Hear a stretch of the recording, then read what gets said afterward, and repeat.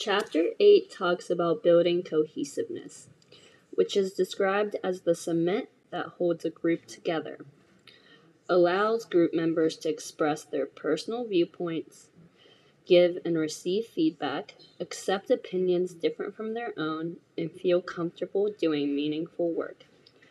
The idea of cohesiveness is directly associated with a TED Talk where author Margaret Heffernan gives an example of superflocks that only succeed by suppressing the success of others. This destructs the cohesiveness of the group that leads to failure and a collective unsuccessful result.